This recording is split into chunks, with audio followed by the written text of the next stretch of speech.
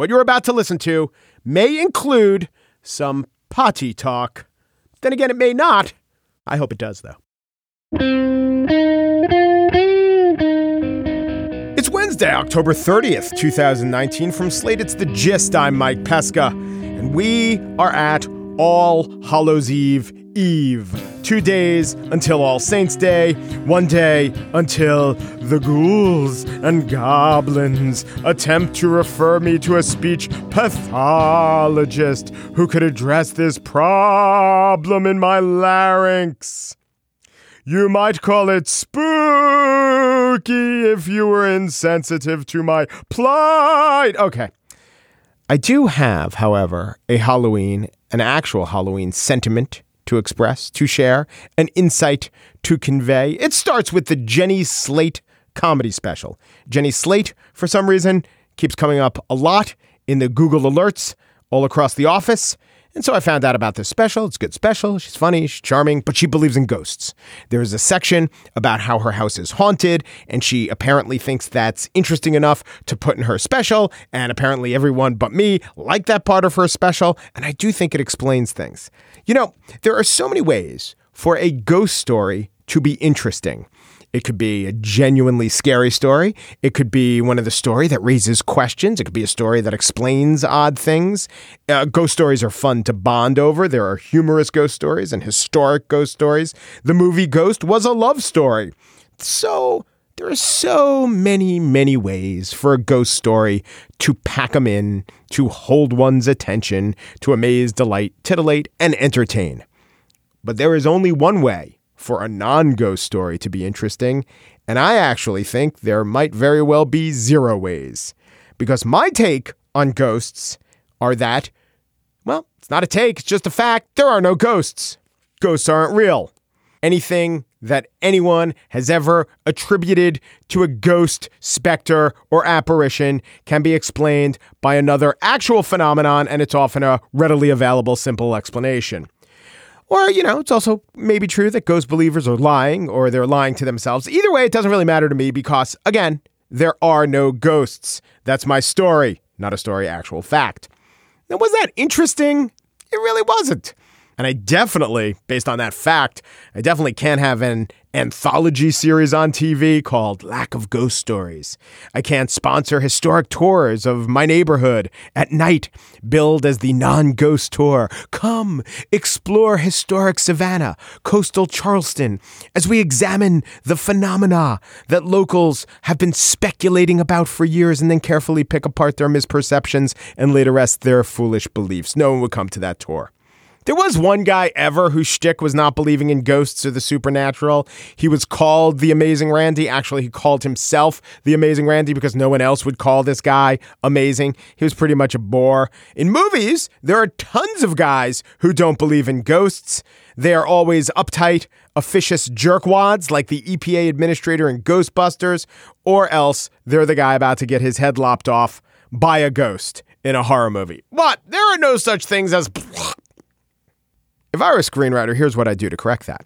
I would have a hero, just a genuine bona fide hero, in a non-ghost story explain as a line of dialogue, maybe as he rappelled off the Nakatomi Tower or after Elle wins the trial via her knowledge of showering after a perm, right? I would have her just say to another character, not for nothing, oh, by the way, ghosts don't exist. It's the only way we're going to move the needle on this. The true, boring, factual, simple thing has so much less to say about it. It is so much a poorer area for exploration and discussion than the wild, impossible to prove, based on a belief thing. Which brings me to podcasts about socialism versus podcasts about, I don't know, slightly left of center moderation. Well, it actually doesn't bring me to that. It did in my own mind, but let us just say that is an analogy for another day. Another day when we are visited by the spirit of Eugene V. Debs, who warns us from beyond the grave, I was totally wrong the whole time. I should have bought stock in Ford. On the show today, I spiel about the lieutenant colonel who tried to fill in Donald Trump's blanks. Probably sounds a little more disgusting than it really is. But first, Slate relaunches its historical documentary series Slow Burn. You thought Nixon and Clinton were gangsta? How about Tupac and Biggie? The new Slow Burn host, Joel Anderson, stops by. Did you know season 3 debuts today? Well, if you don't know, now you know.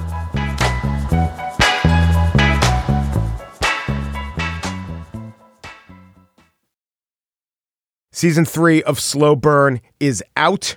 The Slate series that looks back at a historical event and finds things that you never knew, even though you thought you knew about the event, is now looking at the lives and deaths of Tupac Shakur and the Notorious B.I.G. The new host of the show is Joel Anderson. He, along with his producer, Christopher Johnson, have been working on this for months. Everyone here at Slate is extremely excited. I've listened to episode 1. Slow Burn's out. Hello, Joel. Thanks for coming on. Thanks for having me, Mike. How big a fan of these guys' music were you going in? So I was a huge fan of Biggie's. I thought that he was, any top 3 list of rappers would have included him. Yeah. I was less excited about Tupac's music, even though I was a fan at times. Who would be the other 2 on the top 3? Oh. Or make a Mount Rushmore. Give me 4. Okay, so in my lifetime, and I'm just saying my lifetime, right? Okay, so Kendrick Lamar, we got Biggie. I'm going to put Nas on there. And well, not putting Jay-Z. It seems glaring. I like Jay-Z, but I'm not, I think this is more about like emotional connection, right. And guys that like guys that represent sort of an emotional connection, and guys that like, if I were a rapper, I probably would be this dude. Yes. So right now I'm going between Black Thought of the Roots and Scarface of Houston, because I have to have somebody from Houston on the top. And just to orient our listeners, you grew up in Houston. I did. So did they take, I know there's a huge Houston rap scene, and, UGK and was Chopped and Slowed. What is that? Chopped and Screwed. Was that from Houston? That is from Houston. I associate DJ that with Screw. Houston. Right. Yeah, the south side of Houston. A little purple drank, all this. Yeah. Okay, so, but did they take sides in what became known as the East Coast, West Coast world? I don't think so. They were really, from my memory of it is that they were largely removed from it. But I would say that growing up in Houston, most people there lean towards like the West Coast style of rap and like Tupac. He just was sort of an irrepressible character, and it was just hard to not. People that like Tupac like really are emotionally attached to him, and it doesn't have everything to do with his music. It just had the person he was. He's an icon. He's like the Elvis of hip hop in a way. Yeah, and so there's this tattoo he has on his back, like it was a cross, and he got that in Houston. And I know plenty of people in Houston. Like, it would be great to just follow up, and maybe that can be episode 8, following up on all these dudes I know from Texas who have that same tattoo on their back because Tupac got it. So it's not like they chose sides, but they were much more passionate about Tupac's music. Myself, I was more of an East Coast dude. Like, I had a friend at high school that brought me a Bad Boy mixtape. He went and visited New York, came back to Houston, and had a Bad Boy mixtape, and played me all this like Biggie stuff, and I was like, oh, like I'm in with these dudes. So every journalist comes into a big project like this with a question to answer. What was the question that needed answering with season 3 of Slow Burn? Well, I'll just say like internally, like what can I tell people that they have never heard before? You know what I mean? Or even better, what's the best way to contextualize why we actually care about these guys, right? Because like their names are so much at the forefront of hip hop. Like we just say Tupac and Biggie, and we connect those 2 guys without even really thinking about like why that happens. And like you could reduce it to the fact that they both died at really young ages, but it goes beyond that. Like they had an impact and a legacy that goes beyond that. And so sort of investigating like, hey, wait a minute. Like when we talk about them, we're always talking about their deaths, but like what about their lives is like really interesting, and like why do we still care about these guys at this point? Well, what about resonances with today? Because that's a Slow Burn signature. So you listen to the series on Watergate, and it's like, well, it's talking about Watergate, but it's also really talking about what's going on right now. Yeah. Is the season doing that also? It's a little less that, right? Because it's not as neat. It's not as on the button as the impeachment hearings and stuff, right? There are some things, because with Tupac, a lot of the things you heard Black Lives Matter say in 2015 and 16, these are things that you could trace all the way back to like Tupac's music in, the early 90s, or, the music of that moment, or even in the way that like the music industry moves now. Like, they sort of set a model for like what artists could be today, and it didn't exist before them. you know? And so like they set that model. So when you see a guy like Nipsey Hussle, who, you know, RIP, you know, was killed recently, right? But I mean, so many of them are using that model. They look up to those dudes, and like that's the sort of stuff that like when we're investigating their careers, hopefully you'll recognize it in the things that are going on today. But if he was on the vanguard of movements like Black Lives Matter, he was on the wrong side of what has become known as Me Too. Do you think that would have been his undoing in 2019? Man. It's really tough. I mean, episode 1 starts with his rape trial, right? Yeah, no, right, absolutely. And we talked about that a lot. And yeah, man, I don't know how he would have recovered from that, or like, you know, what form his recovery would have looked like. The thing is, though, is that like just in this past week, where like Harvey Weinstein is able to go out to a comedy club, not unmolested, though. Not unmolested, right? Yeah, right. He's still reviled, but like there are places that you can sort of exist and like have a career for yourself, like Louis C.K., right? Yeah. And so like, given the circumstances of Tupac's case, and you know the fact that there still would have been people that would have said, "Oh no, he's you know."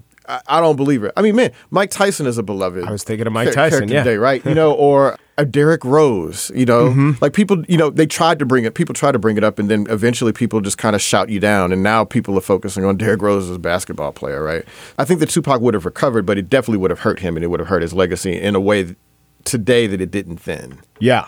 Yeah, or Bill Clinton, which was like the revelation of the last episode of Slow right. Burn. Yeah, the Juanita Broderick thing. I mean, it's like the thing is like if you're a fan of somebody, you're not going to have like this rational, you know, analysis of who they are, right? Like if you like them, you like them, and you're probably going to like them in spite of some potentially bad things that they've done. You live in, where do you live, Bay Area? Yeah, I do. Cool. So you come here often to do the show. I've started to. I'm going to be back here. I guess this is my part-time home now. And the here is Brooklyn, and Brooklyn is just full of everything Biggie. And if you go to the Barclays Center, his name is in the rafters, which is crazy since he died a decade or so before. Well, way more than a decade before the Barclays Center was built. Unbelievable. Is just being in Brooklyn connect you to anything as far as Biggie? Yeah, man. Well, I mean, it's just hard not to. I'll tell a story in hopes that it will encourage these people to talk to me. Okay. So one Saturday, I was watching college football and writing, and I just got bored. Like, I was just like, I'm done with this. Like, and I looked up. So Biggie's daughter owns a clothing store in Brooklyn. Uh-huh. And so I had not been able to get her to respond to me. So I was just like, you know what? I'm going to go over to that store at the close of business and just see, just show up. So I take the train into Brooklyn because I was staying in Manhattan at that time. And I walked into their store, and like Biggie's sidekick, Lil C's, is like just in there on the phone. And Biggie's, first girlfriend, who's the mother of his daughter, is sitting behind the counter. And his daughter is sitting right next to her. And they're playing bad boy music. It's just loud. And it was just like, oh, this is just so much Brooklyn shit. You know what I mean? Like, it was just crazy. And they made me leave. Uh-huh. They made me leave. I didn't get an interview. But Little C's in episode 1, right? No, Chico. Oh, Chico. Chico Delvec, who was a member of Junior Mafia and was a so really he close was there. friend of Okay, so Biggie. Chico was in the same crew. Chico was in the same. Yeah, Gotcha. and they, they were cool or whatever. So yeah. Yeah, but yeah, can Chico put a good word in with those guys? It's Are they still good? We've tried, but I think that one thing is that Lil Caesar's talked to everybody, man. Like, I look up every documentary book. That's the first person that people seem to go to. Mm-hmm. And I don't know how many he's turned down in recent years, but I could only imagine that he is very tired of reliving that particular part of his life. And so if he doesn't want to talk, I totally understand, and I would not want to, impose in that way. But if he does listen to this and he does want to talk, if Lil C's is a fan of the Gist. Huge Gist listener, I would assume. Yeah, I would love to talk to you, Lil C's. I mean, I'm a big fan of your music too, dog. We could just talk about that. So he loves the Is That Bullshit segment with Maria Konnikova. Little C's loves to know if the science is real via double-blind studies. Are you finding out new stuff that no one's ever known before, or are you just kind of recontextualizing and amalgamating what is out there? I think more the latter. And, I will say this because I've started to have to think about this now that we're doing a media tour. Yes. And I'm so deep in it that a lot of times, like, things that I may have not known at first, I've known them for like a few months now, so I don't think of it as new information. Yeah. But you, someone who knew a lot about this, relatively a lot for a civilian, it was new to you 4 months ago. I'm constantly, learning new things about their relationship, about how close they were, where they hung out. Just the image of Tupac, making Kool-Aid steak and baked potatoes for Biggie at his house in L.A. Yeah. You know what I mean? Like, Yeah. that's not a story that I'd ever heard anywhere before. That's just like, I don't know how like compelling of information that is, but it's just new things like that, like new details that really bring them to life, Are there elements of the mythology of these two guys that you have found to be mythology? Not true. Things that have attached themselves. I'm not talking about crazy conspiracy theories, although maybe it's not crazy, right? Right. I'm talking about things that people believe that your reporting shows, we should not be believing this. If you think that there was legitimate beef between Biggie and Tupac, I think you're probably wrong. I do think that, like, if there is beef, it only went in one way. Like, and maybe that's, if you followed the music, you might think, oh, well, Biggie never really responded to Tupac and sort of ignored him, whatever. But Biggie, from what we can tell, never really seemed to have a lot of animus for Tupac the whole way, right? And that's in spite of Tupac just baiting him at every turn. Like, I slept with your wife. You got your whole style from me. You were broke, you're fat, all this other stuff. Biggie was just a really soft-hearted dude, And so, yeah, I mean, like, that's another piece of the mythology. Biggie's not some big, dangerous, dude, big killer or whatever. He was just a lovable street corner kid who sold drugs like a lot of people did in the 90s. He wasn't like some kingpin or anything like that. He was just a really charismatic, big, lovable dude. And yeah, man. So like that piece of it, I was just like, oh, okay. Yeah, Biggie was just somebody who could have been if he had grown up in another context, he could have just been, an accountant. You know what I mean? Yes, but the most, maybe not with numbers, with words. Yeah, right. Verbal, my accountant's flow is unbelievable. You should see his deductions just off the top of his head. Do you think in terms of the legacy, I don't know, I'm far from an expert. Tupac's legacy seems to be tied up with image and mythology and a lot of respect for him as a rapper. Biggie's legacy, well, I guess my question is this. Did one of them have more of an impact on the actual, style of rapping and rappers that came after them? So it would be tough for anybody to be Biggie, right? Because he was a good student. Like in school, he was a very good student, always was a good writer, and it came very natural to him. It would be really tough to be him. But Tupac, on the other hand, it didn't come as natural for him. He was a poet, he was a writer, but it didn't quite come the same way. But in terms of like packaging and everything else, like it'd be hard to argue that there were many more rappers that were more influential than Tupac in terms of like even just like sort of having his, dabbling in like the fashion world. I mean, like, if you look, there's this great cover on New York Times Magazine where Tupac's wearing, like, this vest and these, these pink jeans. And it's like, we talked to the publicist that put that look together. And it's just like, like, Tupac was just sort of this canvas for people, man. Like, you could make him do whatever you wanted to be. And you see a lot of other rappers aspire to that now, that they want to be like that guy, that, this is just visually arresting, charismatic. And they can't do it, but, like, he provides a model for people in that way. Whereas Biggie, it's just much tougher for anybody to have been him, because to be him, you had to be extremely good at rapping, and that's just something that not everybody can do. Right. So that's a good overall question. How influential can the true savant be, the true virtuoso? If you don't have Mozart's talent, how can you really try to approximate what Mozart is doing? I always think about this, right, in terms of like even like as a football player, growing up. I was a running back, and I was like, man, what does Barry Sanders do that I couldn't do? Like, I just was like, if Barry Sanders was playing in this high school football game right now, what would he see? You can't play the style of Barry Sanders because it's just impossible. Right. You're more likely... You could maybe run as fast as Barry Sanders, and I don't know, you probably can't cut, but someone on earth can cut like Barry Sanders. Right. But no one can see the field and cut and run and spin and put it together and not even think about it like Barry Sanders. Yeah, no, exactly. It's just like, it's impossible. And so that's what I think about with a guy like Biggie, or like when I mentioned Kendrick Lamar.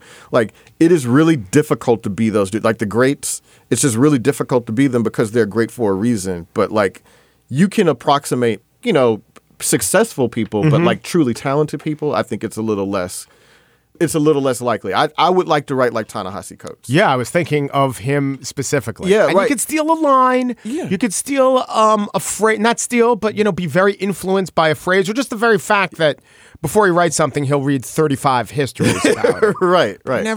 We're never going to be as good as that. It's always, this is very frustrating. And I was just like, I've read all his writing. I would like to be him, to do the things he does and write about the things that he does. But like, at the end of the day, like, that dude is just that dude. Right. Joel Anderson is the host of season 3 of Slow Burn, which is out now. Joel, thanks a lot. All right, my pleasure. Thanks for having me. And now the spiel. President Trump tweeted this morning that, quote, just a casual reading of the transcript leads everybody, his words in caps, to see that the call with the Ukrainian president was a totally appropriate one. This is a description and, of course, a mischaracterization of the partial readout of the conversation in which Donald Trump asked for a favor from Ukrainian President Vladimir Zelensky. The president tweeted yesterday, quote, all anyone has to do is read the transcript. Okay, it's not a transcript, and it's certainly not, as Trump tweeted on October 2nd, quote, an exact word-for-word transcript of the conversation. But up until now, what was left out can only be speculated upon, and it wasn't even seen as that crucial an enterprise in that there was lots of damning information in the transcript or partial transcript that they did release. Then came the testimony of Lieutenant Colonel Alexander Vindman that the released transcript excluded crucial phrases. And what Vindman tried to do was reconstruct those phrases from memory and insert them into the transcript. This doesn't seem easy. You just heard the top of the show about ghost stories, right? I said in movies, there are tons of guys who don't believe in ghosts. And they are, do you remember the phrase I said? The phrase I used was, they're always uptight, officious jerkwads like the EPA administrator in Ghostbusters.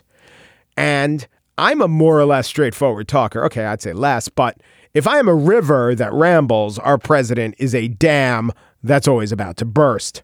So Lieutenant Colonel Vindman's job was to look at voice recognition software printouts of the call and catch mistakes it made by trying to remember what was said. There's no physical recording, it turns out, of the call, at least on the Washington side. Vindman also, having pointed out recommendations that were largely ignored, he then tried to remember for himself what he said and remind the committee. Vindman attempted to perform a valuable service to our country. But I don't know if you realize how hard it is to fill in the blanks of Donald Trump's syntax. So let's try an experiment. Here now, I will play some of what Donald Trump has said and ask you to imagine a scenario in which certain words were left out. And then it's your job to suppose, assume, speculate, correctly predict what should go in there where the words are missing. And in many of these cases, you probably have heard these sentences before. Can you remember? Does knowing the context help or hurt? Let us decide. Here is one clip in a speech in Michigan he delivered a few months ago in March. They're beautiful. They're big, very deep. Record, right? Record, now, I guess you would say, if you were constructing the transcript, record depth. Let us hear what he did say. Record deepness, right? Oh, no. Okay, here is a harder one, unless you are among the initiated. This is from the October 2017 Value Voters Summit. And we see it in the mothers and the fathers who get up at the crack of dawn. They work 2 jobs and sometimes 3 jobs. They sacrifice every day for the future of their children. They work every day for the blank and the future of their children, for the security in the future, the schooling in the future. Maybe we're just saying for the present and the future of their children. Let us hear what he really said. They sacrifice every day for the furniture and future of their children. They do. They go to work. The furniture of their children is everything for them. Now, let's go to his most recent extended remarks. These got lots of attention. You probably saw it, heard most of it. It was over the weekend as he announced that the Green Berets had killed ISIS leader Abu al-Baghdadi. Here's clip 1. Well, I knew all about this for 3 days. Yes, sir. Yeah, we thought for 3 days this is what was going to happen. It was actually, look, nobody was even hurt. Our canine, as I call it,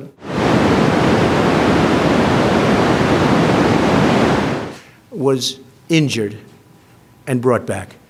Our canine, as they call it, I call it. What do you think he calls it?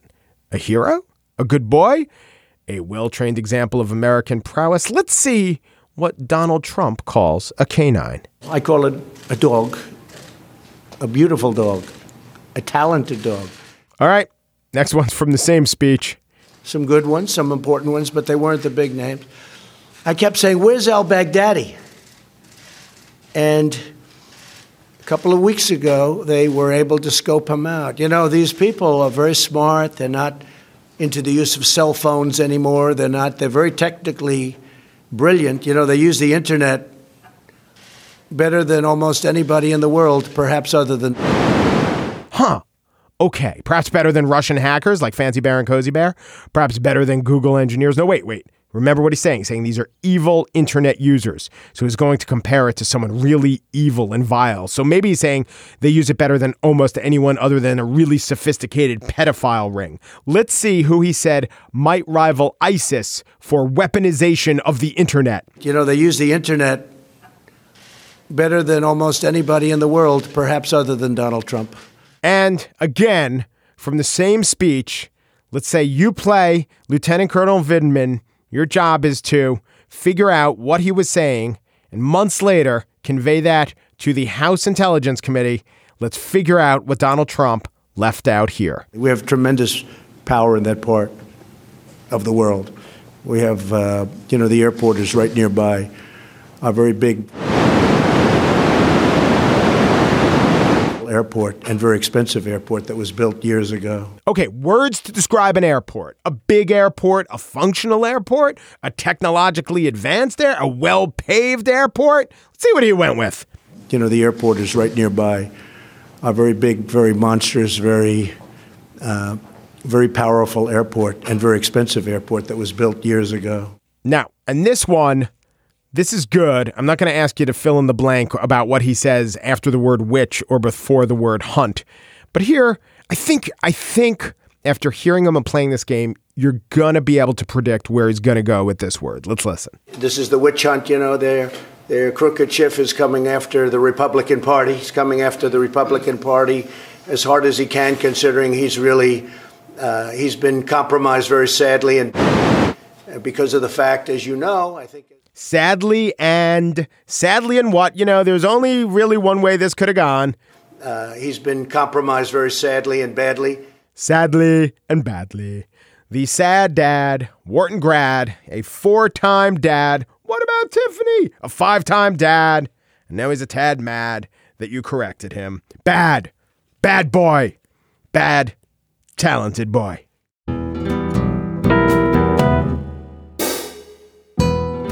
And that's it for today's show. Daniel Schrader produces The Gist. He does a tremendous, monstrous job.